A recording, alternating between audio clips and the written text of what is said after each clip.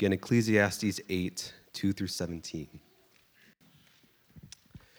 I say, keep the king's command, because of God's oath to him. Be not hasty to go from his presence. Do not take your stand in an evil cause, for he does whatever he pleases. For the word of the king is supreme, and who may say to him, what are you doing? Whoever keeps a command will know no evil thing, and the wise heart will know the proper time and the just way. For there is a time and a way for everything, although man's trouble lies heavy on him. For he does not know what is to be, for who can tell him how it will be? No man has power to retain the spirit, or power over the day of death.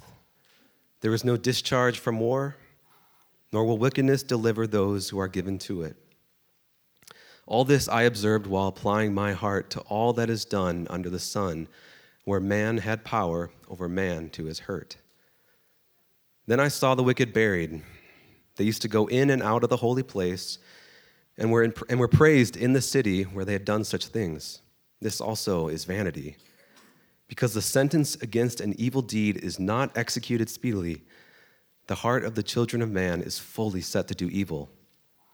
Though a sinner does evil 100 times and prolongs his life, yet I know that it will be well with those who fear God, because they fear before him.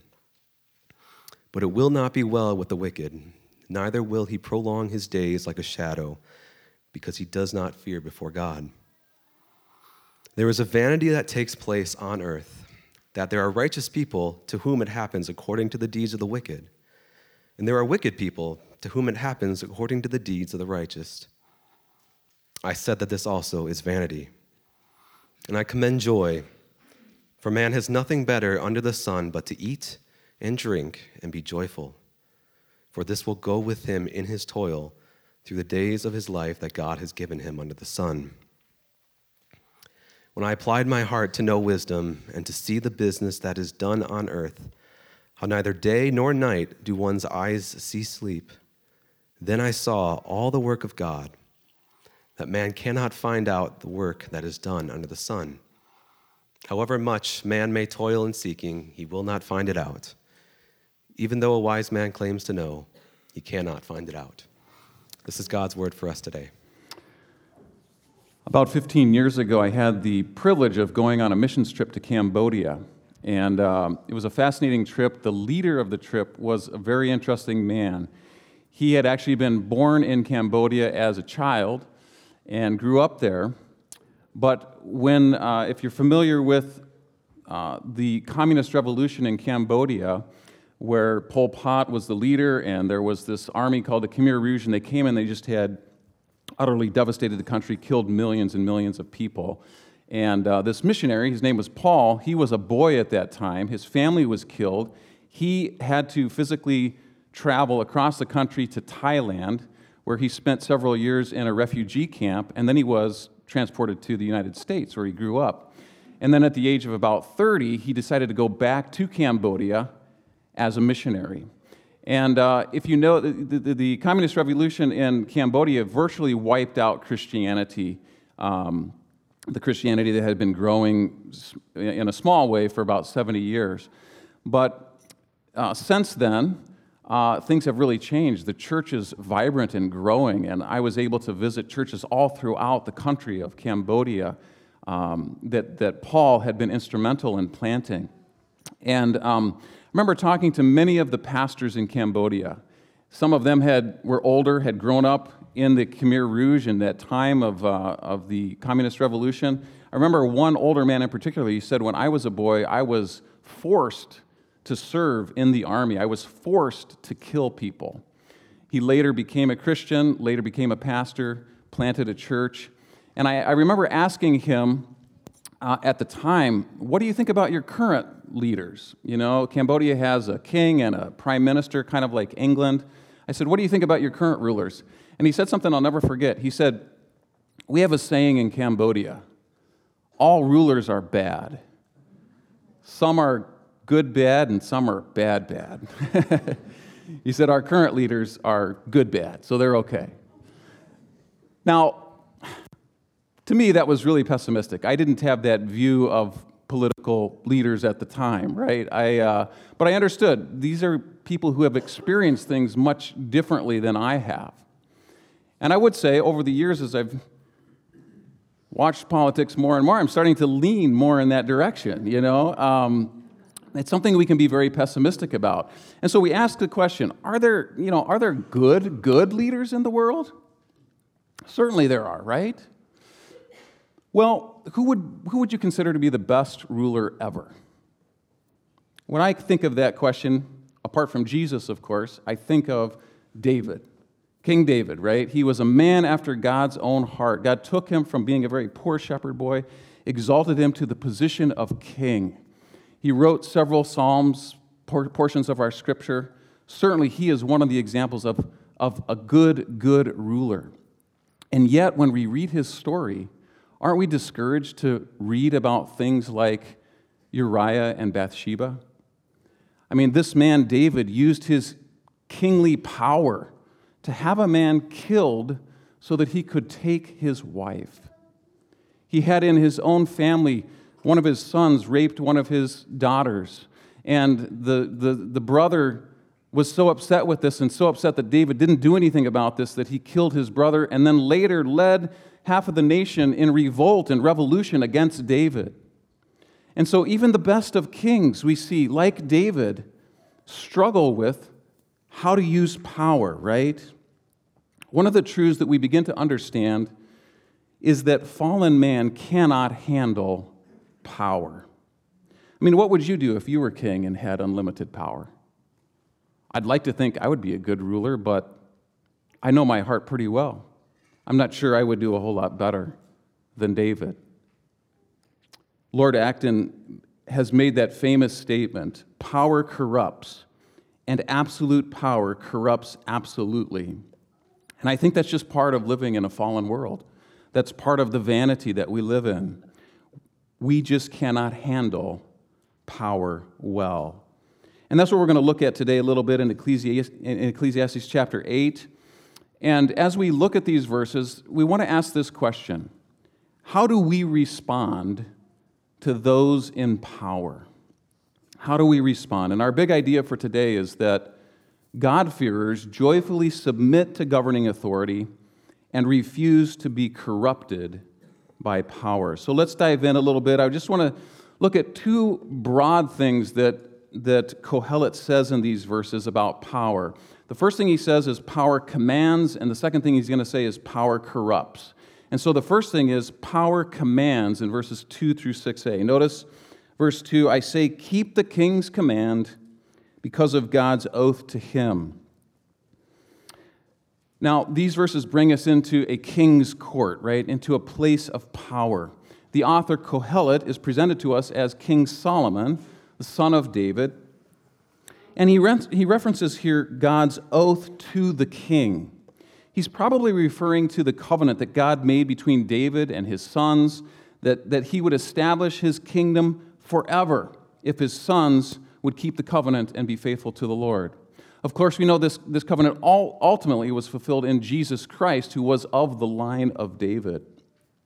This oath may also refer to God's covenant to Noah and his sons when they got off the ark. In Genesis chapter 9, God made a covenant with them. He said several things, and one of the things he said in Genesis 9:6 was this: whoever sheds the blood of man, by man shall his blood be shed, for God has made man in his own image. And so most see here God establishing human government to punish evil, especially the evil of murder. So in Kohelet's day, the king represented the highest human authority. In our country today, in America, we would recognize the federal government as the highest authority or power that we have to respond to.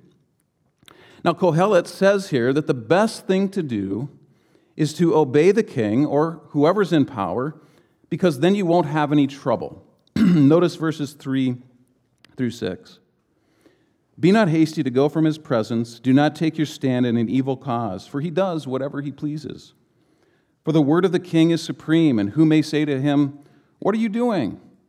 Whoever keeps a command will know no evil thing, and the wise heart will know the proper time and the just way, for there is a time and a way for everything. So the idea is pretty straightforward. Don't resist the king. Don't resist those in authority. Don't conspire against them. They're going to do whatever they want because power is in their hands. But in verse 6b, Kohelet begins to turn the corner here a little bit. He shifts his focus. It's a little bit confusing at first, but as we go through verses 6 through 14, we'll see that he begins to expose the corruption of power, the reality that power corrupts. He almost says the exact opposite thing in verse 6 that he says in verse 5. It's kind of hard to pick up in the ESV translation, but notice here in verse 5 he says, whoever keeps a command will know no evil thing. Now that phrase, no evil thing, could also be translated no trouble. It's the same word that we see in verse 6 where it says, although a man's trouble lies heavy upon him. Same word. Probably would be better to translate it the same in the text. And so he's saying, keep the king's command and you'll know no trouble.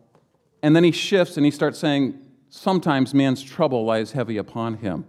Now what's he talking about here? Well, we have to keep reading to kind of understand what's happening. He begins to talk about things, especially the corruption of power, things that cause us trouble.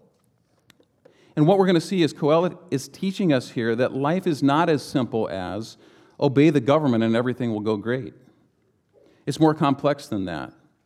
He begins to talk about power and how we are subject to forces more powerful than us that we have no control over, and sometimes that power can be political government power in the hands of wicked people. So he starts in verses 7 and 8 talking about our uncertain future, especially in the day of our death. Notice here in verse 7, he does not know what is to be.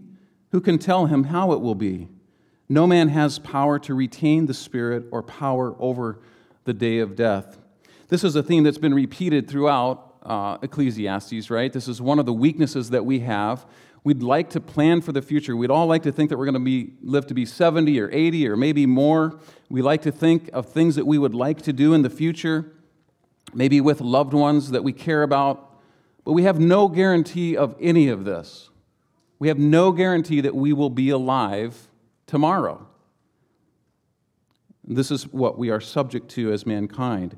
In 8b, he talks about world events like war that people can't escape from. No man has, let's see here. Verse 8b, there is no discharge from war, nor will wickedness deliver those who are given to it. War is one of the great evils of mankind, right? It's something that is a tragedy that we get caught up in, and it's usually those who are in power struggling with other people for power. We've observed the war in Ukraine lately. Think about all the thousands and thousands of people who tried to escape as the war was coming upon them. We even hear now that men in Russia are trying to escape the draft in Russia, so they're trying to leave Russia, and the government is making it more difficult for them to escape because they need men in war. And so these are one of the things, this is one of the things, tragic things. Thankfully in my lifetime I haven't been subject to this, but these are one of the tragic things that happen to mankind that are outside our power, that is, things that happen to us we can't control. And then verse 9 introduces the wicked who are corrupted by power. All this I observed while applying my heart to all that is done under the sun, when man had power over man to his hurt. There it is, the corruption of power. When men who have power over other men use that power to hurt them. Although power rightfully used protects people, is meant to protect people and to punish evildoers, the wicked use power to hurt others and benefit themselves. And unfortunately, this is more common than we would like to believe. A frustrating and puzzling thing under the sun is that these wicked people are often accepted in holy places among holy people, and they die as heroes. This is what he says in verse 10. Then I saw the wicked buried. The wicked here probably refer to those men who use power over other men to their hurt. And he says they used to go in and out of the holy place and were praised in the city where they had done such things. This also is vanity. This is something that really frustrates Kohelet and all of us, right? This is puzzling, frustrating, hard to accept, hard to understand. Verse 11 identifies a flaw in the justice system that increases evil. Notice this in verse 11. Because the sentence against an evil deed is not executed speedily, the heart of the children of man is fully set to do evil. Isn't that interesting? When evil is not quickly punished, what happens? The heart of the children of men is fully set to do evil. Oh, I can get away with it. I'm going to go for it, right? This is evil under the sun. It's not uncommon. It's prevalent. This is why the wicked succeed. This is why the wicked are often praised. And this is how power corrupts. Because power is to be used to punish the wicked, but instead it is often used by the wicked to protect the wicked. Last week I was in a jury in Milwaukee County. I served on the jury for 4 days. We had a case of first-degree reckless homicide. And it was a very difficult case. It was a very troubling case. And unfortunately, at the end of the day, we had a hung jury. We could not come to a decision. We didn't want to put an innocent person in jail for the rest of their life. We didn't want to let a guilty person go free, but we just didn't have enough evidence.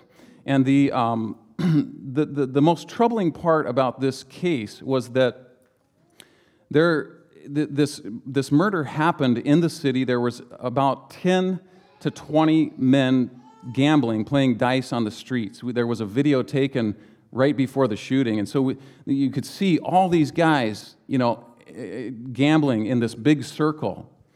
And so we know, and then 2 guys got in a fight. Somebody pulled a gun, shot one man, killed him, shot another guy, injured him for life.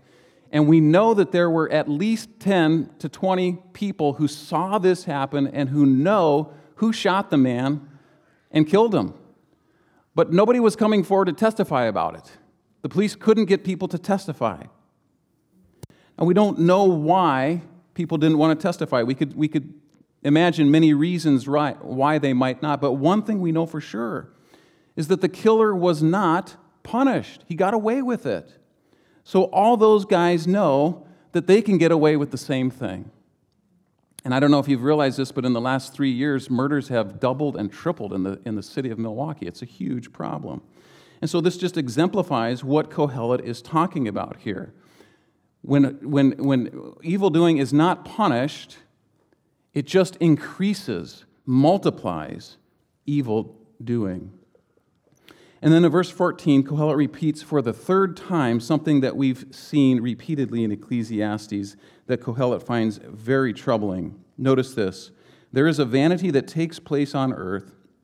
There are righteous people to whom it happens according to the deeds of the wicked, and there are wicked people to whom it happens according to the deeds of the righteous. I said that this also is vanity. He says it twice at the beginning, at the end of this verse, right? That this is vanity. This is Havel. This is very troubling. It's incomprehensible to him. Why does this happen? There is corruption, and those in power are not defending the righteous and punishing the wicked. In fact, often it's the opposite. The wicked are being defended, and the righteous are being punished. This is frustrating. This is puzzling. This is vanity under the sun. This is power that corrupts. Now, one of the things we notice spread throughout these verses is that Kohelet is going to give us some wisdom as to how we should respond to power and corruption in our world. And so that's going to be our goads and nails for today. That's going to be our application for today. How do we respond to these realities in our world? And there's 4 responses to power and corruption that he's going to recommend here. And remember our big idea. It kind of summarizes these four things. God-fearers joyfully submit to governing authority and refuse to be corrupted by power. So, the first response to power and corruption is simply this. Subject yourself to governing authorities. As he says in verse 2, keep the king's command. This idea, this teaching is repeated in the New Testament consistently. It's in 1 Peter teaches this, and Romans 13 is maybe one of the clearest passages that teaches this, where Paul says this, let every person be subject to the governing authorities, for there is no authority except from God, and those that exist have been instituted by God. Therefore, whoever resists authorities resists what God has appointed, and those who resist will incur judgment.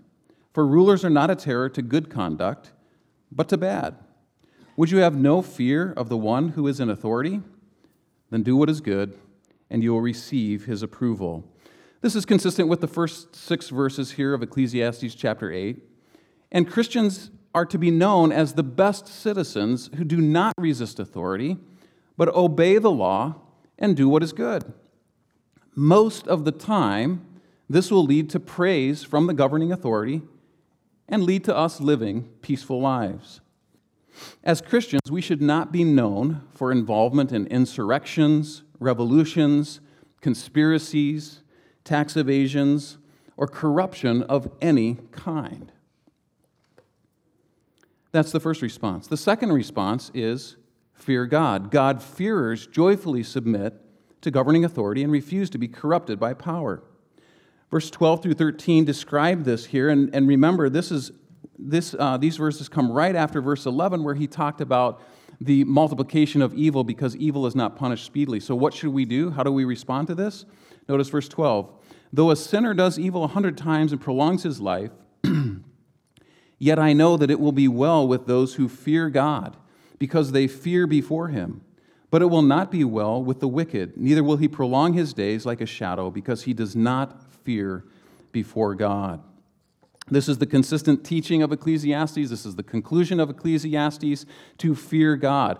And so to fear God is to recognize that there is a higher authority than human government. It is God, the highest authority, that has set human government into positions of power, right?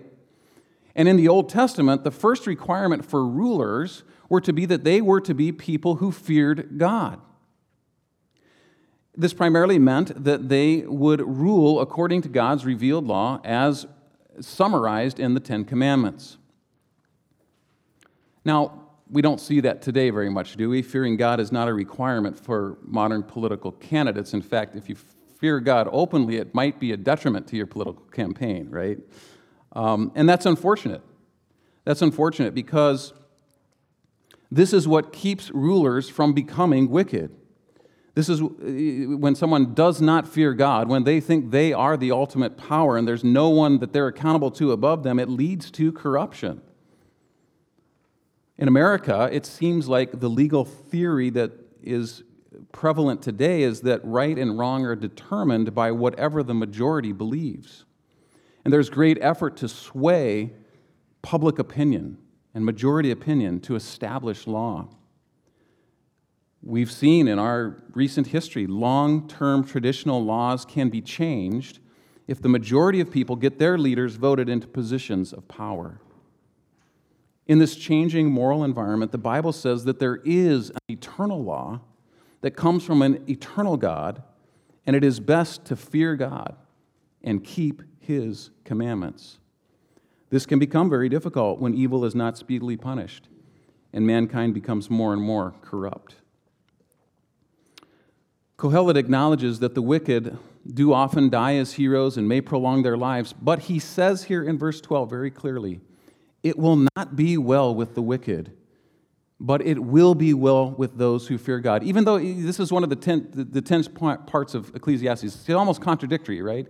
He's like, yeah, I know there are some wicked people who die as heroes and they live a long time, but I know it's not going to be well with them because they do not fear God. It's one of those statements that we see Kohelet's faith, right? He's a man of faith. He's making statements that he doesn't necessarily see in the world before him, but he believes that they are true. And I think the fear of God is very similar to what we call in the New Testament faith. What is faith? Hebrews 11:6 says this, without faith it's impossible to please God, for whoever would draw near to God must believe that He exists. That's the first step, right? Believe that He exists and that He is the rewarder of those who seek Him.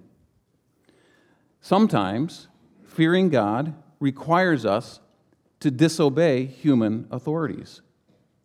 We see this in Acts chapter 4, verses 18 through 20. Peter and John were proclaiming Christ. They were brought before the authorities, and the authorities told them clearly, stop speaking and teaching in the name of Jesus.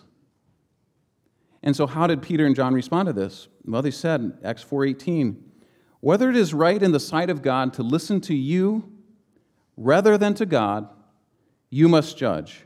For we cannot but speak of the things we have seen and have heard. They had a clear command from Jesus that they were to be his witnesses. They were to speak about him.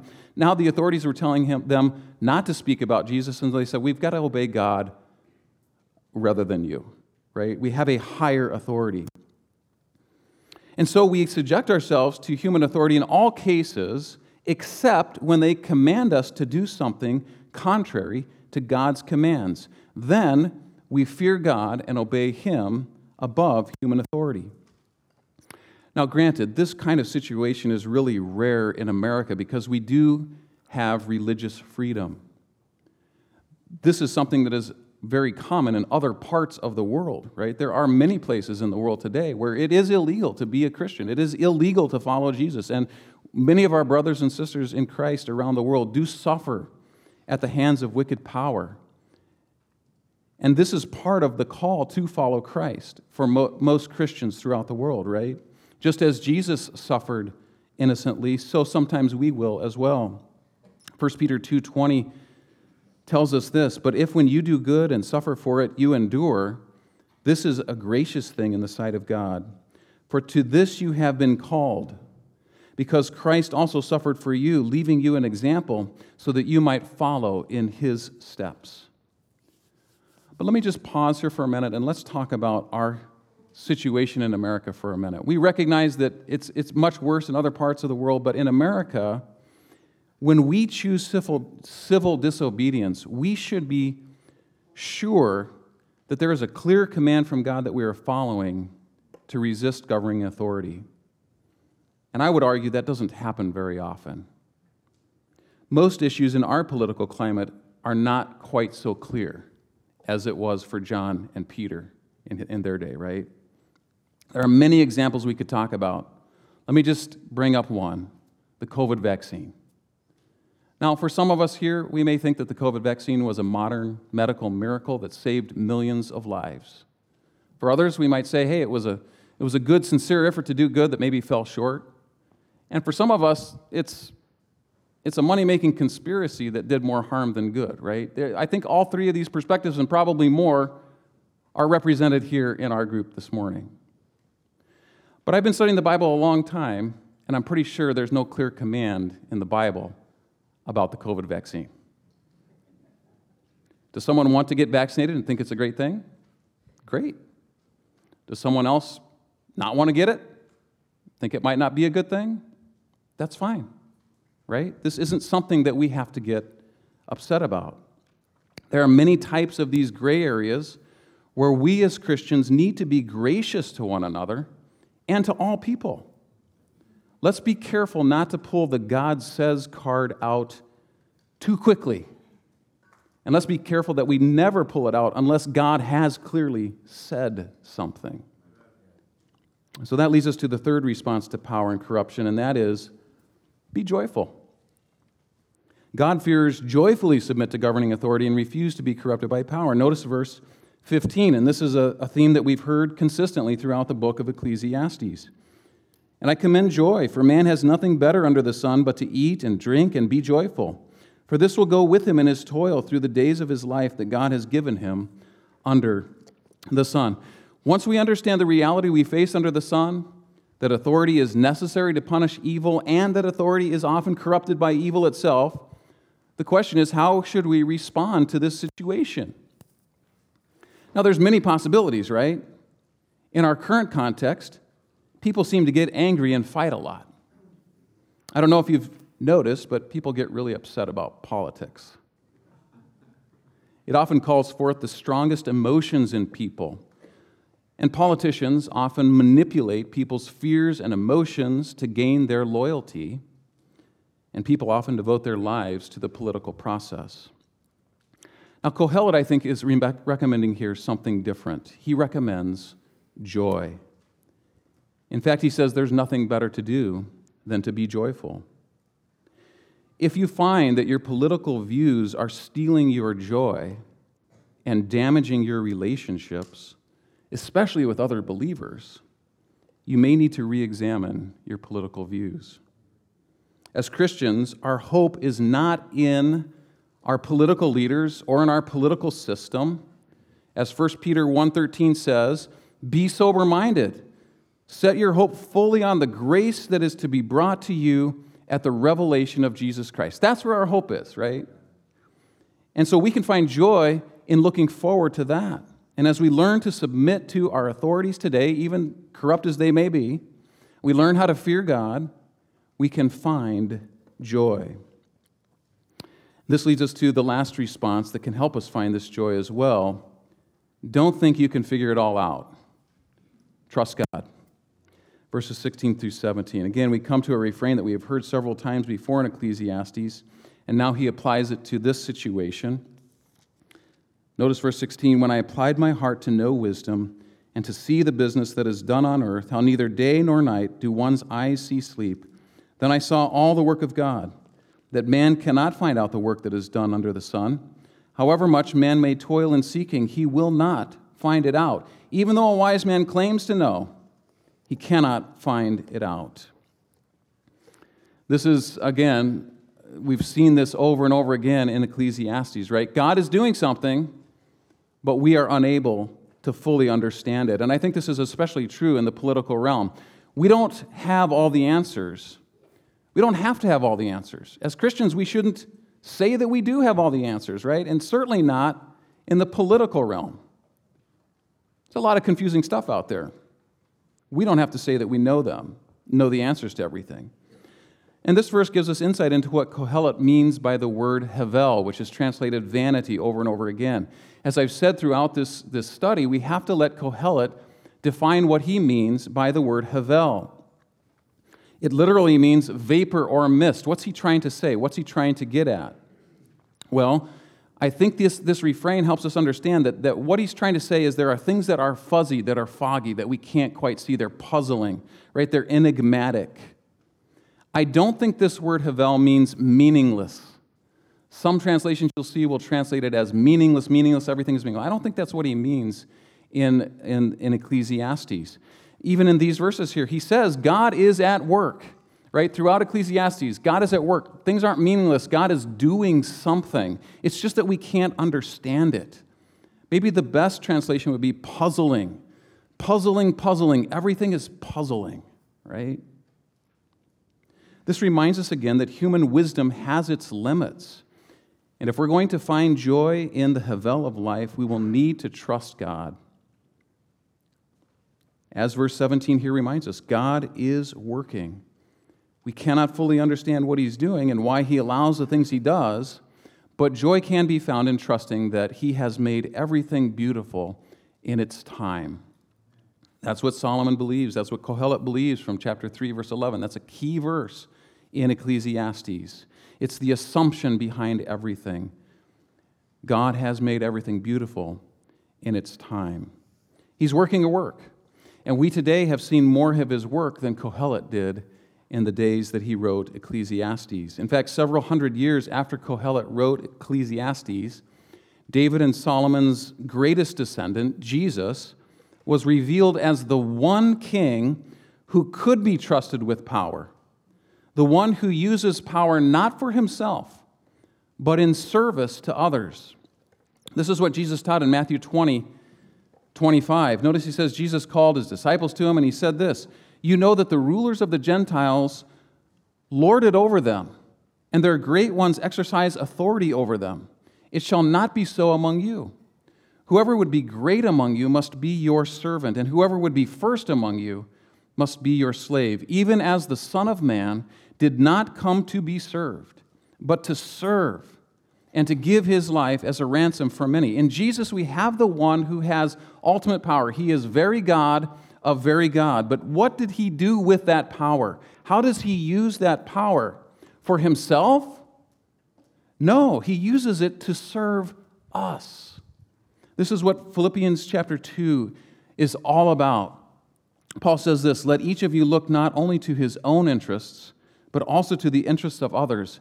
Have this mind among yourselves, which is yours in Christ Jesus, who, though he was in the form of God, did not count equality with God a thing to be grasped. That phrase, a thing to be grasped, it could be translated, he didn't count his equality with God something to be used for his own self-advantage, right? He wasn't about himself, but he emptied himself, taking the form of a servant, being born in the likeness of men, and being found in human form, he humbled himself by becoming obedient to the point of death, even death on a cross.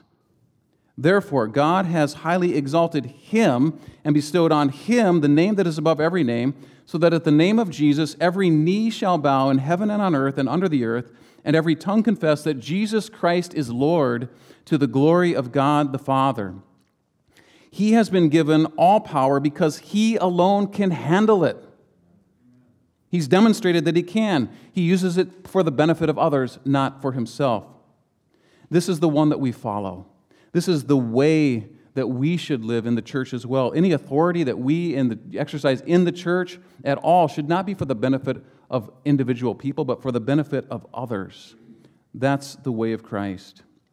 And that's what the bread and cup represent to us this morning. The body and blood of our King, the one who uses all authority in heaven and on earth, the one who has all authority in heaven and on earth, the one who could use his ultimate power to do whatever he wants, but chose to use this power to serve in the humblest way imaginable.